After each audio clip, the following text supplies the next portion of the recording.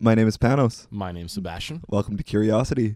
So we have a lovely St. Patrick's Day edition for you all. St. Patrick's Day. So we're recording this on the day where everyone is drinking. At this point, yeah, everyone's already got regrets. And we're sitting in a dark room staring at each other lovingly with no shoes on. We have no shoes.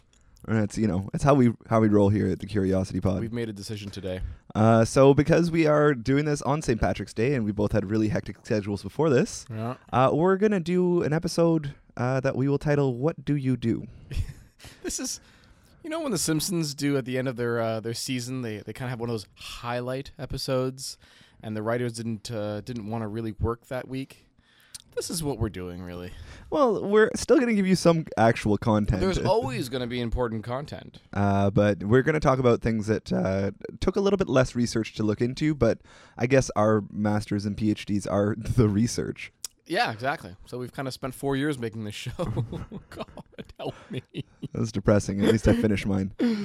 So we're going to give you a little bit of background information on organic synthesis and on the cell. Organic synthesis. That sounds impressive. It is to some people. Mm-hmm. So, Sebastian, you want to give us a little bit of information on the cell? The cell, yeah. So, I feel like generally when I talk about, whenever I meet someone new or I see someone from a long time ago in a galaxy far, far away, they kind of ask me the typical, "Hey, how have you been and what do you do?"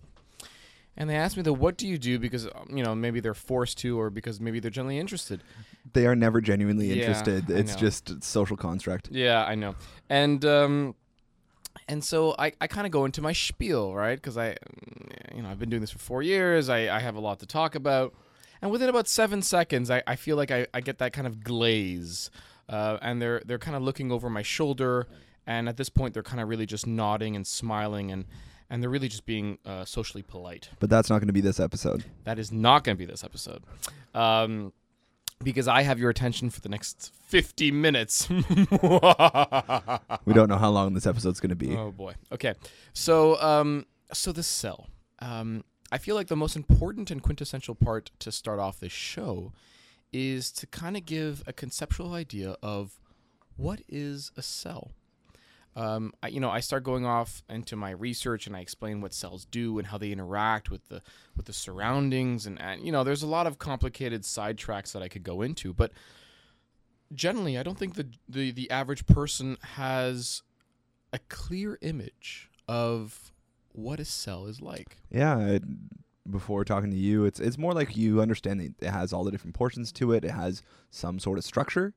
Mm-hmm. But, off the top of my head, I couldn't tell you what. I can tell you like a couple of things that the cell contains, but really. Mm-hmm. Yeah, so I thought I was trying to think of an analogy. And so to me, the cell is the most sophisticated tent you have ever used. Really? Yes. So the camp, you've been camping, right? Yep. And I'm not talking about that RV crap. None of that glamping? No, there's no glamping here.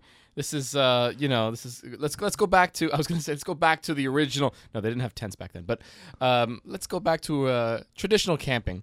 And, you go to your site or wherever you are in the forest and you bring out your tent and you have these metallic frames. Yeah, the rods that you have to clap into place. Yeah, generally they have kind of like an elastic between them so that it almost does itself. Yeah. But you build this framework, right? Mm-hmm. And without putting the nylon top or whatever material on top, it looks like this skeleton. Mm-hmm. Yeah, this very bare bones skeleton. And then once you've built the skeleton, you've built the structure, then you put this sheath over it, this kind of Whatever plastic that's going to make sure that you don't get water on you. Exactly. So you put it over, and you have this protective house, really. So how is this compared to the actual how is cell? this? Why is this comparative to a cell? Well, the cell, in essence, is exactly like your tent. It has what we call a cytoskeleton. Okay. And the cytoskeleton are the rods that I'm talking about. And obviously, it's a little more complicated, but imagine if that tent had thousands and thousands of rods Mm-hmm. that are constantly able to remodel themselves, to readjust, to resize, to dynamically shift and move in relation to external stimuli. So I was thinking about it this way: if for instance you're in that tent, or you're looking from the tent from a distance, and this gust of wind comes in and pushes, it applies a very strong force from one side of the tent. Well, the tent isn't dynamic. It doesn't change. It doesn't shift. It really just is. It's static. So if that wind was to come in and push it, well, it'll probably flop over, or it'll fly into the distance, or the actual tent itself will rip, or it could rip. Absolutely, yeah, sure. And so the cell is like your tent, but it is dynamic. So in response to such an external stimuli, it would completely remodel its cytoskeleton. It would remodel that rod framework to maybe perhaps create a more aerodynamic shape so that the resistance to that force is less. It may do, who knows, it may do 1,000 different things based on what type of cell it is.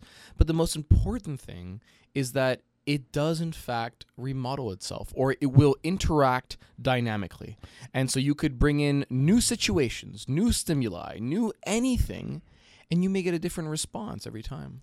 So does the cell stick to that shape, or is it constantly kind of changing to adhere to all the different conditions that it's in? Right. So a cell, depending on the cell type, will react differently. So there are many different cell types in your body. Obviously, you have muscle, you have bones, you have neurons, you have fat tissue, you have endothelial, epithelial. Man, I could go on, but there are so many different cell types that are responsible for so many different things, and based on their responsibility, they will have a different size, shape, and what we call in science morphology.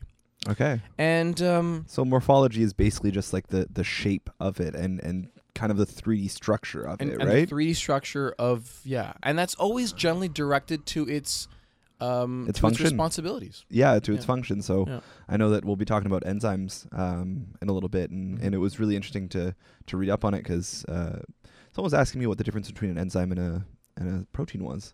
And we'll get into that in a little bit, but it's the actual shape of it can be really important to how effective it is at doing the job that it is supposed to do. For sure, yeah, and the way it behaves, because, like I said, these are very dynamic systems. So when you do something to a cell, depending on its cell type, it will react completely differently. And so I'll give you an example now. There is a, you know what? Okay, I'm gonna go back to what's in a cell. I was gonna say what's in our tent. What's in our tent? Yeah. So let's say you're staying, wherever, and you want to be there for about a week or two. What would that tent need to survive? And generally, you're gonna need electricity.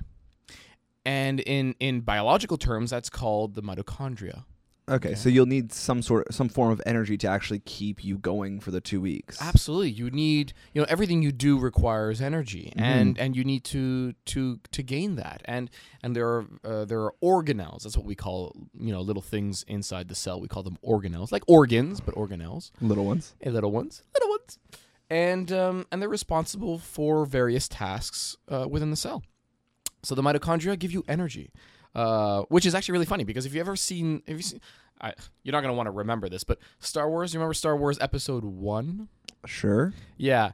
I feel like, I don't know if this is an actual correlation or I just picked up on it because, I'm in biology, but when they find Anakin Skywalker and Obi-Wan kind of, messages back to his spaceship, and he's like, the midichlorians on this boy is off the charts.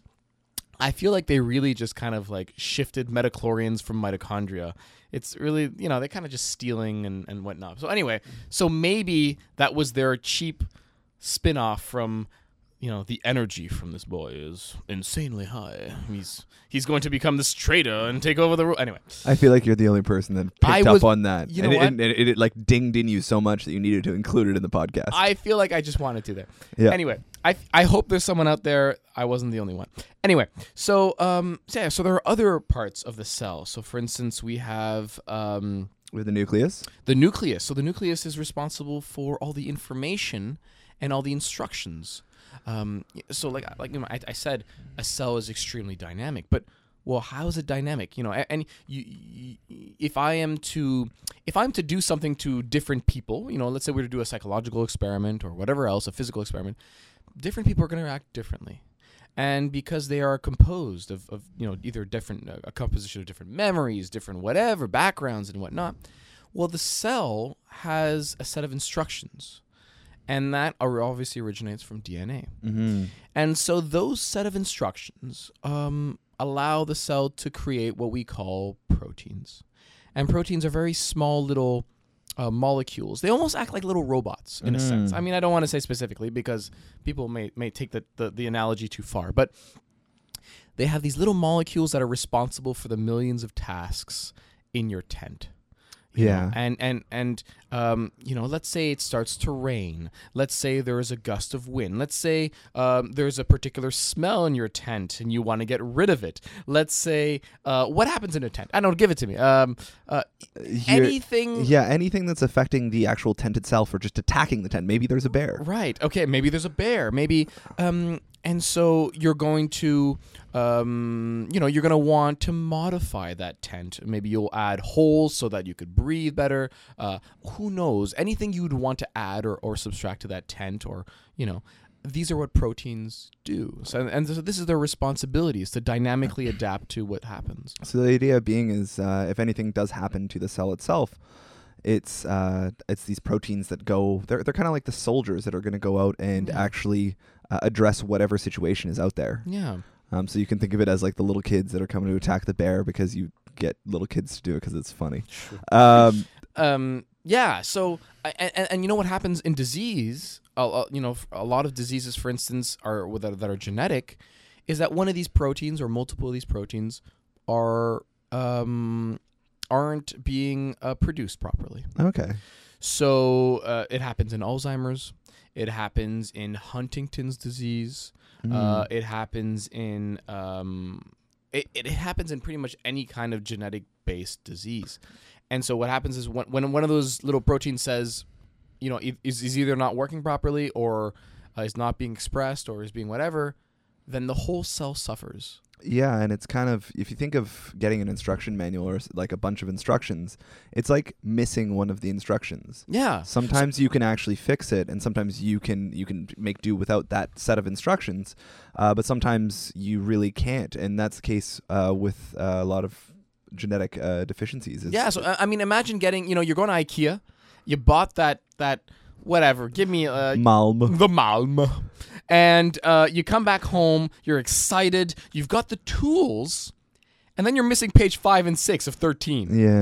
Yeah. You know what? At the end of the day, you may still get a Malm, but it won't open. Or it won't be able to hold the bed up. Or it won't be able to hold, or whatever, Yeah. So it's the same thing with the cell. So the cell may compensate a lot of the time, but you're gonna get irregular behavior and you're gonna get irregular issues, and that's what happens. So when we're talking about proteins, I think it's good for me to jump in and kind of talk a little bit about the project that I worked on. Sure. Because what I was working on is a subsection of proteins called enzymes. Enzyme. What's an enzyme? Enzymes are responsible for catalyzing and regulating chemical reactions in a cell. Catalyzing. What does that mean? So catalyzing means basically assisting. Okay. Assisting a chemical reaction to occur in a cell. Speeding it up, or breaking it down, or even allowing it to actually happen, which is the case in what I was studying. So whenever you think of building a molecule in a cell, you don't have super complex starting materials. So you don't have a ready-made anything. Right. You do have to start with a really simple building block. Yeah. Okay. So the idea of using Lego as a Yeah, perfect. framework. Maybe Sure. that'll help give you guys a little bit of a visual. I love you, Lego. You love me some Lego. So basically, if you think of having one Lego block Okay. that you can kind of modify a little bit, Mm-hmm. but you always start with, let's say, a 2x2 block, Sure. right? So you have 2x2, you add that one, you have that first one. Mm-hmm. In biochemical terms, Sure. what you're doing is you're taking that 2x2 block, then you're going to modify a little bit. Okay. So let's say you make it a little bit shorter, so you make it a 1x2 block. Mm. Now, after that, you add a second 2x2 block. Okay. You modify it, and you continue this fashion until you have the correct length or the correct height of Lego blocks you want, and exactly all the right different orientations that you want. Yeah, sure. So basically, it's a very, very specific process in how they're going to change every single Lego block up Okay. until you get to a certain length. Okay.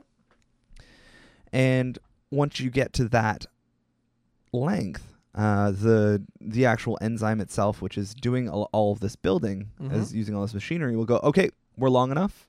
Okay. And what will occur is something called cyclization. Okay. So cyclization is basically taking one end of the molecule Mm-hmm. and attaching it to the other. So making a linear molecule Okay. into a cycle or a circular It's like molecule. Circular-ish. Okay. But what's really difficult about this process and and what is interesting about the project that I was working on is synthetic chemists, so people doing it not in a biological cell, Mm-hmm. it's really difficult for them to do this. Okay. And this is because molecules aren't stationary. So they're They always are- moving around. They're constantly moving around. Okay. So if you can imagine trying to have a small child with a pool noodle, and you're trying to somehow grab both ends of the pool noodle while he is thrashing. Just smack the child. What's wrong with that? Well, that's another story. And trying to grab both ends of the pool noodle and bring them together to make a circular noodle Sure, would be yeah. very difficult. Yeah, yeah. In Just any smack the child. Okay. there's no equivalent to smacking a child in in synthetic biology. Okay. Good. yeah. So basically, for synthetic chemists, it's as if you're dealing with a pool noodle. Okay. What enzymes can do can actually take the pool noodle Mm-hmm. and fit it exactly into a pool noodle shaped mold. Oh. Yeah, and it fits perfectly in there. Okay. So it's very specific for that one pool noodle. Okay. If it's any other color, any other shape, anything, It doesn't work. it doesn't work. Okay. So in chemistry or in science in general, that's selectivity. So Okay. it has high selectivity because it can only pick the one pool noodle or the one Okay. molecule. Okay. Once that molecule's in place, Mm-hmm. that transformation of making linear to circular is actually super simple Okay. because that mold itself can bend Mm. and can bring the two ends together super simply. Okay. So that's kind of where. So okay. So let me recap this then. Sure. You are essentially working on a molecular level of Legos, in which you want to create. So I'm thinking back when I was young, I did Star Wars Legos or other, they didn't have that fancy like Pirates of the Caribbean nonsense. No. They're going back to the originals. And you had a very specific shape of Legos you wanted to make. Yep. And you couldn't necessarily just jump to step 659. You had to go through sequential steps, one at a time, that allowed you to add very specific pieces in very specific orders, Mm-hmm. so that in the end, what was once a specific structure will turn on itself and form ultimately the molecule that you want, which is, in my case, probably whatever Star Wars Lego piece I wanted. The X-wing. The X-Wing. That's exactly what I wanted. Yeah. So to create the X-Wing, you had to go through step by step, because if you skip steps, it never worked. Well, that last And- for my case, if you don't have the right order or if you don't have the right pieces, the last step's just not going to work. It's just not going to work. Yeah, it's just going to Okay. get kicked out, and it's just going to stay linear. Yeah, so it's when you think about it, it's a really interesting, you're manipulating at the molecular level and you're playing with forces, and you are helpless to the fundamental forces of those molecules, and you can only play with the rules. You can't cheat them, No. or else they break down. So you can only follow them. And what's interesting about and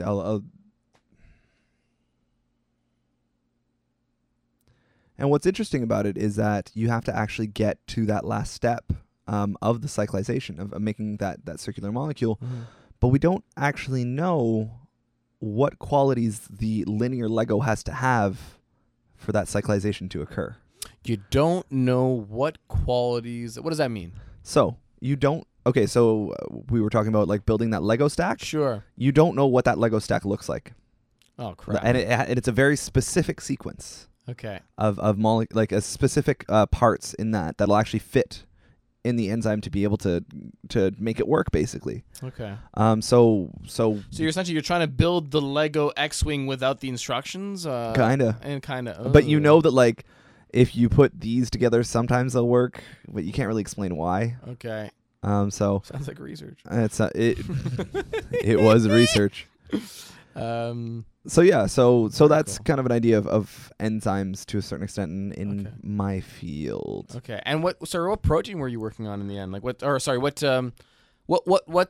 cyclical or cyclical thing were you trying to make? So I'll explain the rest of it then. Okay. So basically what we were trying to do is that last step, that cyclization step, right. We don't understand how it works. We don't understand what qualities a molecule has to have or what shape the Lego has to have for the last enzyme to do that cyclization. So you were able to do it without understanding it? Is that what you're saying? Or well, previous to me, there was a guy that built a molecule that looks similar, and could basically cyclize that one. Okay. But not 3 other ones that looked very similar. Right.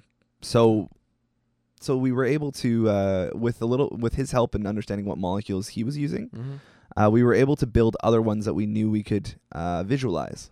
So whenever you're talking about anything enzymatic or with enzymes, it's really hard to get a picture of what's going on.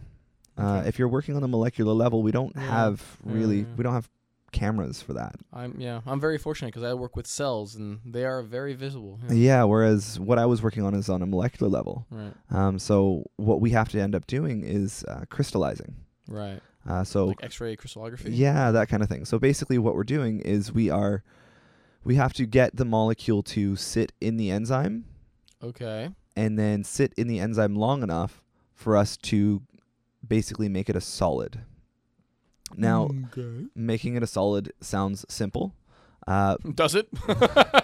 Well, I don't know. When the listeners are with me, I'm like, sure, okay. Well, no. When I think sounds complicated to me. When I think making something solid, I think of just freezing it. Okay, I guess. Yeah, sure. You know, but in this case, what we need to do is make sure that it's not frozen because we need to see all of the different interactions that are happening in the enzyme itself. Okay. So crystallization is basically through putting it in particular conditions, it's rigidifying this structure that is usually moving, but kind of keeping it alive. Cool. Cool. So yeah. So what I had to do was actually like make a molecule that looked similar to that linear molecule that we know did the cyclization, but one that could also go through these crystallization conditions. So you could image it. Exactly. Okay. And that was kind of the issue, is that we couldn't get an image of what was going on there. Again, it's like trying to see that pool noodle mold, right? We couldn't see what the mold looked like, so we couldn't know what kind of molecule we could put in there. Cool. Yeah. Cool. Okay. Yeah. So you obviously your research dealt with a lot more of the micro level. Yeah. The molecular, the nano.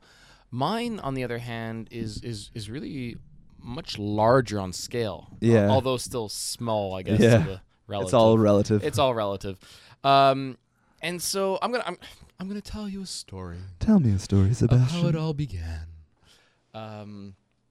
It began about 3 to 4 years ago when we published a paper that. So this is by we, I mean the Pelling Lab. If you don't know the Pelling Lab, pellinglab.net. I'm going to be shameless in advertising here. My supervisor recently won a TED fellowship.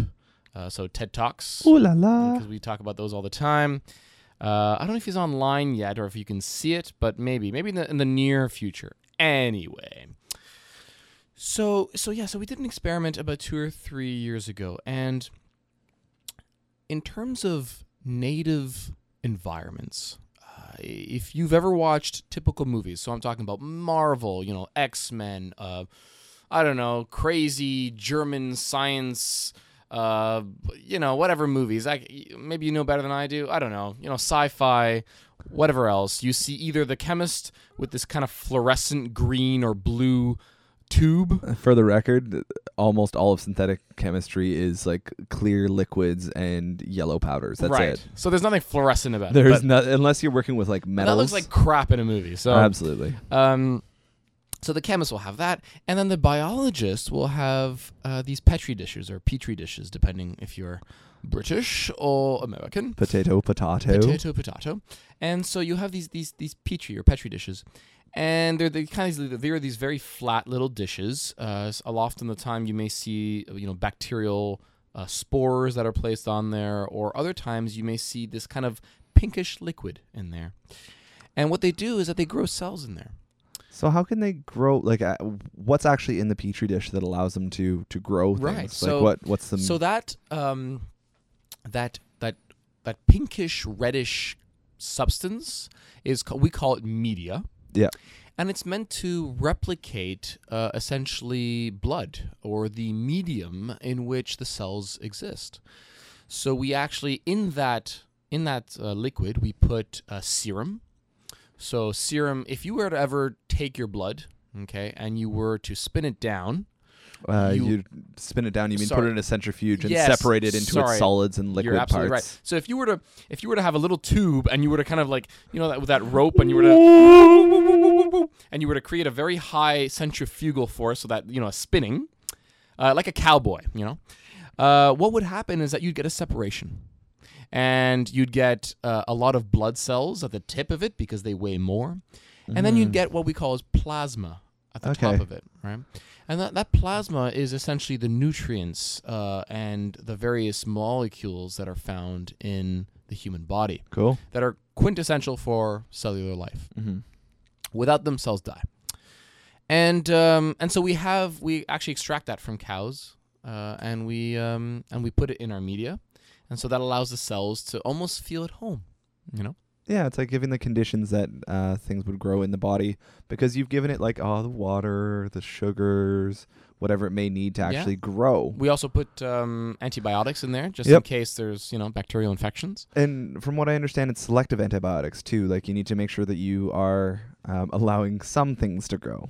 It depends. It depends what you're doing exactly. Okay. So the petri dish is essentially what we have used for the past 70, 80 years to grow cells. Yeah. And it's not bad. Don't get me wrong, but in terms of the substrate or the environment, it's a very flat, plastic, hard environment. Mm-hmm. And at what point in your body do you have a very flat, plastic, hard environment? Nowhere. Exactly. So, and the importance to that is, well, cells respond to their environment differently. Naturally. And I'm gonna give you an example of that.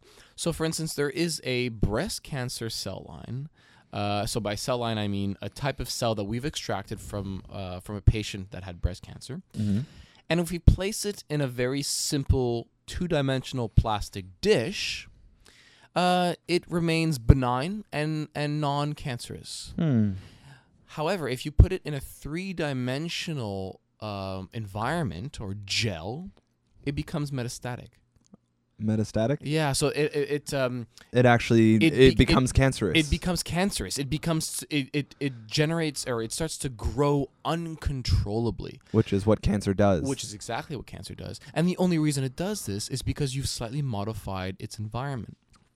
So in my lab, we have played with a lot of this about doing is really stealing nature's natural scaffolds to perhaps use them to our own will. And that's kind of the idea behind my project as well. Okay. So basically what we're trying to do, I was talking a little bit earlier about synthetic organic chemistry and how difficult it is to actually do that cyclization. Okay. So the reason why my project is at least interesting is because we are trying to use a biological system to do that cyclization for us. Right. So if you're thinking about all the pharmaceuticals that you have probably consumed, they were made by a machine. Mm-hmm.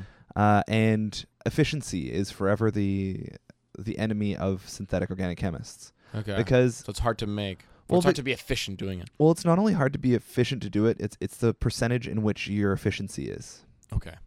It sounds kind of So there's a lot of waste. exactly. So like the whenever you're thinking about whatever you're making in as a chemical or as a pharmaceutical, if you think of being 90% efficient at doing one transformation, 90% is pretty good, right?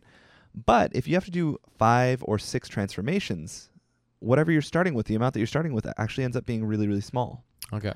So with synthetic organic chemists, so doing it in the chemical way, sometimes you'll need 5, 6, 7 steps, all at 90%. Right. What that means is you have 90% times 90% times 90%. And if you do it 6 times in a row, and you're 90% efficient, you actually end up with just over half of the material that you started with. Right. Okay. So if you could find a method of doing the same transformation in less steps, then you're able to increase the efficiency and increase the production of whatever you're trying to make. Sure. So my project was to try and understand how that last cyclization piece worked, so that you can use it in a pharmaceutical setting and make sure that that you could do so efficiently and hopefully use it to make more drugs, more complex drugs. Sure. Yeah. Yours. So what's my project about? And this is, you know what, I want to make this the, like, I should scream right now, just so that this is the focal point, that every time someone asks me, what do you do? I can go here. Listen. So are you ready for this? Mom, are you listening? Everybody. I'm not in neuroscience anymore, Mom. I get that a lot. Okay. So my coming back to non-native substrates or non-native environments, the cells aren't used to very flat plastics. And so we thought, you know what? Let's throw 2 different cell types in a 3D environment. Okay. And let's see what happens.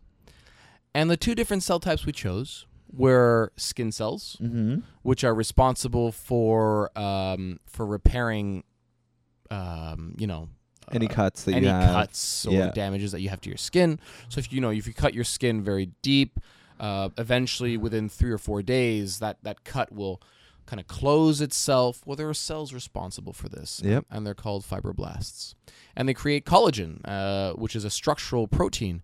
And again, collagen is your friend, because as you grow older, the collagen in your face, giving that beautiful rigidity and that beautiful youthfulness that so slowly eludes us as we grow older, that kind of degrades and you lose that collagen. In fact, I think there's a lot of like synthetic products that you can use to artificially implant collagen into your face or whatever. Anyway, so we threw in these skin cells, and we also threw in an epithelial cell. Epithelial cells are also found in the body, and they tend to create very flat, continuous, I want to say monolayers. So it's like a sheet.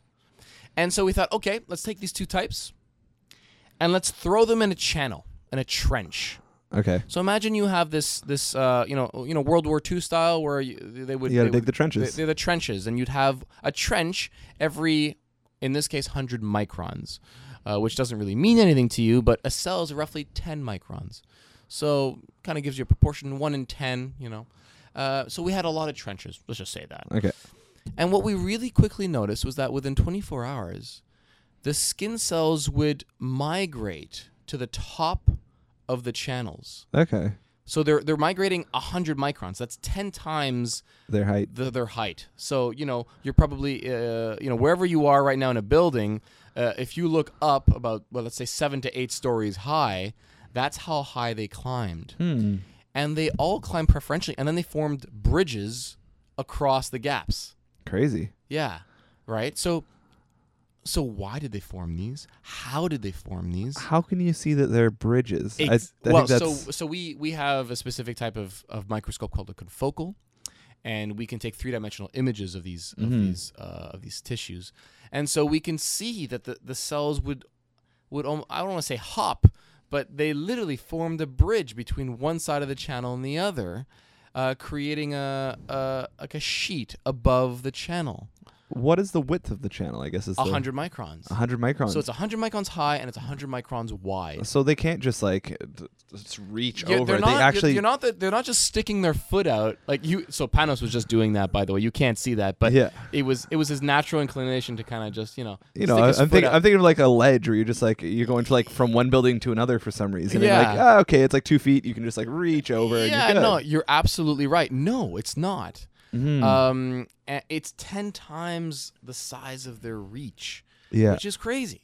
Yeah. And it was a phenomenon that was occurring every time we did it. Huh. And we were able to separate cells based on topography alone. Topography. Yeah, topography. By that I mean the substrate, the channels. So, in flat Petri dishes with plastic, they don't do that. They do something completely different. But by changing their environment, by changing the three-dimensional nature of their environment, we were able to promote one of them to migrate while the other one stayed at the bottom of the channel. You look a little confused? I look a little confused only because in the flat Petri dish ones, they don't have any climbing to do. You're right. So what happens? Yeah, like what are you looking for in that one? So in that one, what happens is that the epithelial cells will actually form this monolayer, this very base layer at the bottom of the dish. Yep. And then the skin cells get pushed out, and they form balls with one another above it. They literally form what's called these aggregates because they have nothing to adhere to, and the binding strength of the other cells are so much stronger that they push them out. Okay, so sorry. In the Petri dish itself, you have both cell lines in there. Yes. Yeah. Okay, I think that's an important point to note. Yeah. So the cell lines are always put together. Okay. Yeah. Okay. Did I not make that clear? Maybe I didn't. Okay. So so they're thrown in at the same time, and so they're reacting with one another. They're reacting with their substrate, their environment, and their behavior is completely dependent on the physical world around them. So is there no we were talking about cell walls and tents and changing the cytoskeleton, and how you need some sort of a stimulus or some sort of like environmental change. Do you do any changes to the actual Petri dish itself to affect that change? No. Okay. No, so all we do is change the native environment around them. So basically, it's like two exactly the same. One has trenches, one doesn't. Exactly. And one of them just and we get completely different morphology and behavioral aspects of it. Cool. And so we did that 3 years ago. And then when I came in, I said, "Hey, we have these stem cells. Let's just try with that. Let's see what happens when we throw stem cells in a channel." Yeah. And if you're not familiar with stem cells, you should go back to the podcast Asexual Reproduction. We go into rather detail. It is reproduction, table for one. Table for one. But I can give you like a 2-second synopsis. Stem cells are essentially the very first cells in the body when you're growing in the embryo, that are able to turn into any other cell type in the body. And in my case, I'm using embryonic stem cells. So they form in these very spherical balls until they can actually turn into something else. Yeah. And so we said, okay, let's just try it. Let's just throw these stem cells in these channels and see. Let's see what happens. And what happened was really interesting. So when we threw them in the channels, they started growing in these 3-dimensional balls. When we threw them in the regular plastic dishes, they formed these very flat, island-like monolayers. And why is that important? Why, okay, so one's flat and one's spherical. So what? Yeah. Right. Well, the standard protocol for changing stem cells into what you want is to make them into spherical balls first. Okay. So you have to create or replicate that native sphericity in the human body when you're, because nothing is very flat when it comes to embryogenesis. Yeah. And so you recreate that kind of sphere. And then when you have that sphere initially, then you port it over and you kind of differentiate cells. But you need to create that sphere. So basically what you're showing is that it's actually the conditions of the background, or like what you're actually, it's not the cell itself that makes it a sphere. It's environment that's around that'll make it a sphere to be able to actually turn into whatever you want to turn it into. Exactly. And so what we proved was that confinement in this sense, because, the cells are confined within the 100-micron trenches, just adjusting the physical properties of the physical environment around them can cause completely different changes in the cell life, the cell morphology, the cell differentiation, everything about the cell depends on its environment too. And this is really, it's really interesting because if you think of a cell in general, and if you think of the body in general, there's a lot of things going on. It's not necessarily just the environment that you're in, the physical environment, but the chemical environment. You're dealing a lot with the acidity or basicity or the pH of what you're working with.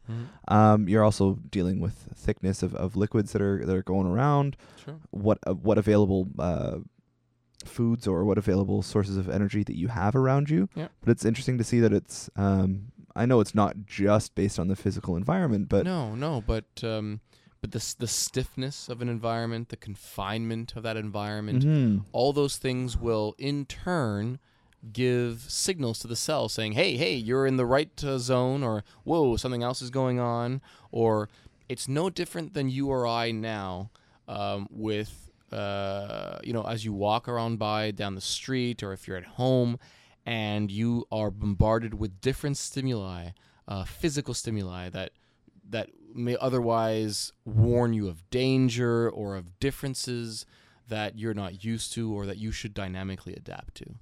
Okay. Yeah. Is there anything else you wanna add to that? I could add, a few other hours, but I think they're bored by now, yeah? Yeah, have we put you to sleep yet? Yeah. I know we have very sultry voices.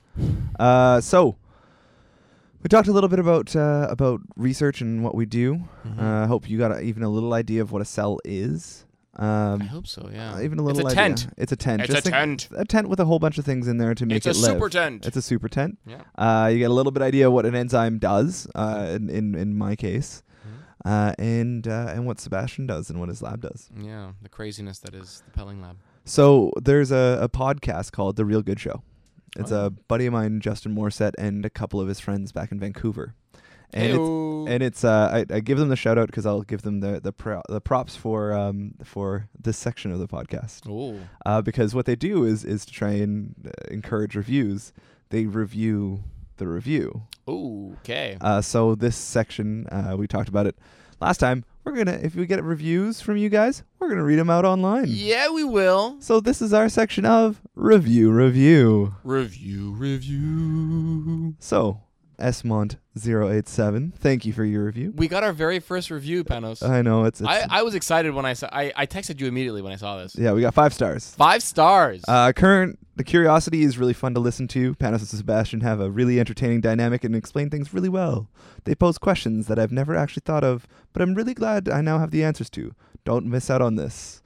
Unless you hate fun, in which case this is probably not for you. And Sebastian is strikingly good looking for a radio host. How did she know that? And she can only hear your voice and has maybe met you once, but thank you very much, Smont087, for your review. Thank you, my dear. She went on to iTunes and made that review, and we suggest that you do the same. You should do the same. If you do it, then this way you can hear us talk. Get the shout out. Get the shout out. Yeah, you'll get the recognition. So, want to give a big thank you to CHUO for letting us use their space. Thank you. And you can find us on the Twitter at curiosity_pod.